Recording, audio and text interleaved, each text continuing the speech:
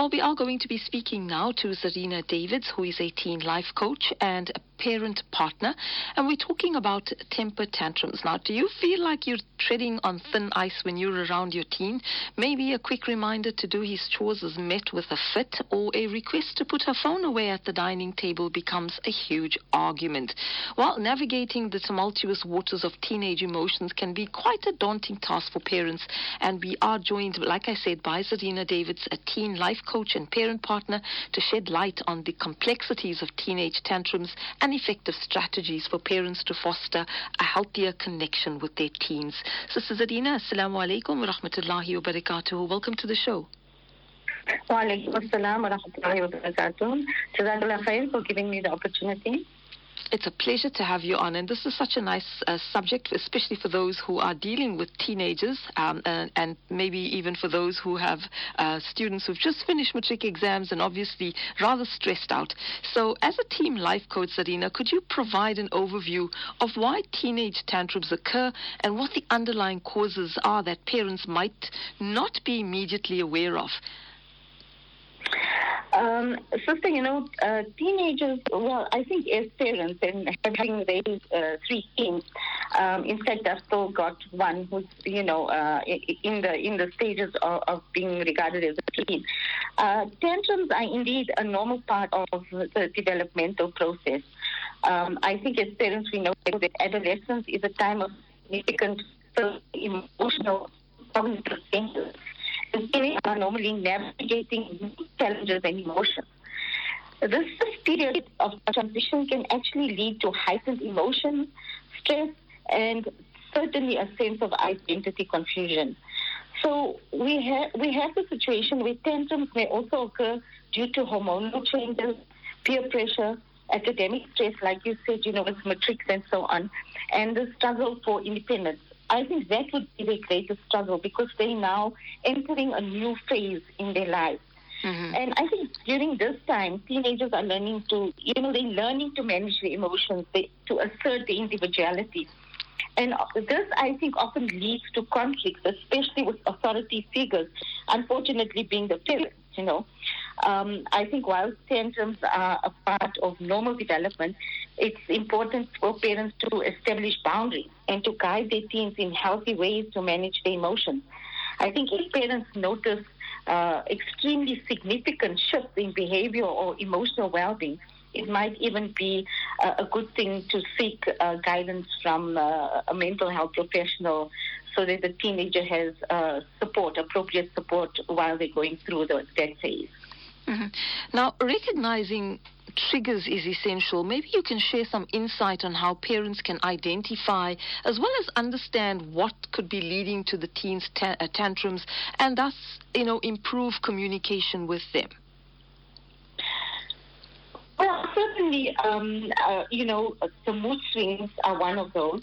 You would find that teenagers, and I think parents can definitely identify with the fact that 1 minute you have this friendly, communicative preteen, and the next minute this little being has sort of pushed themselves away and, hiding in their rooms.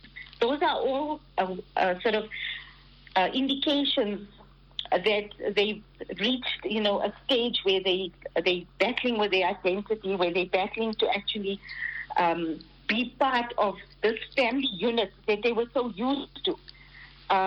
They begin to show different traits. You find that some deal with anger, some become almost depressive, some find ways, they find that they're seeking, like I said, they're seeking their identity. So what happens is they almost lose their confidence and their self-esteem.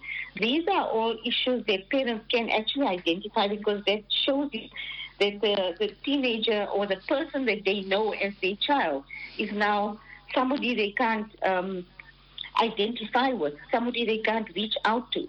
Mm-hmm. I think those are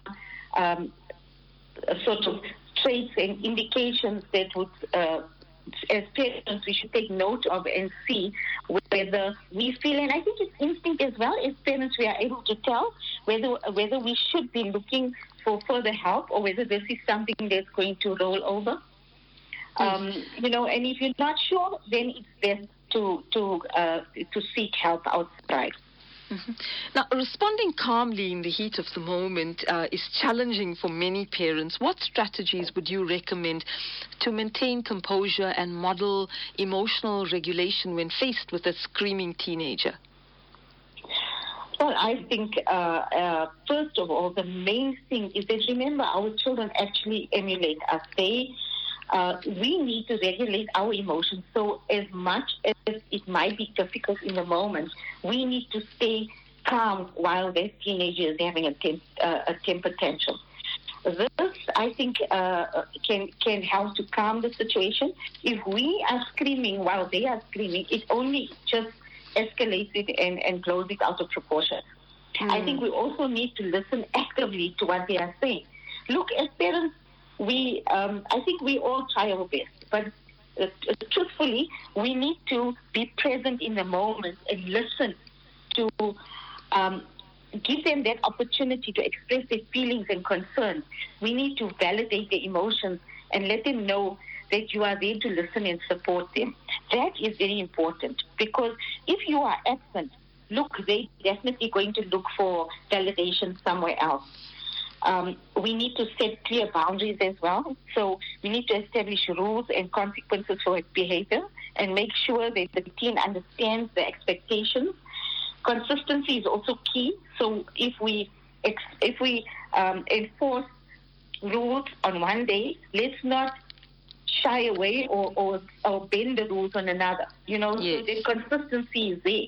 So they know, hang on, this is definitely, I'm not going to get my way by trying the little tricks.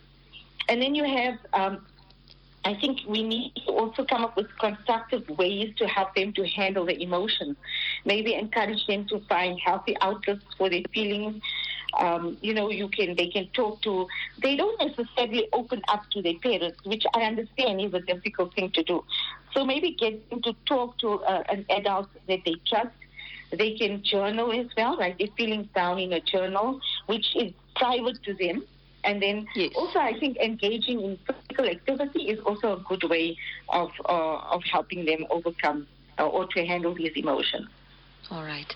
Well, Jazakallah khair for your time. We've run out of time. It's time for our news bulletin at 5. But shukran, we do appreciate you making the time to be with us. And this is a subject I know we can talk lots more on. But inshallah, maybe another time. Jazakallah khair.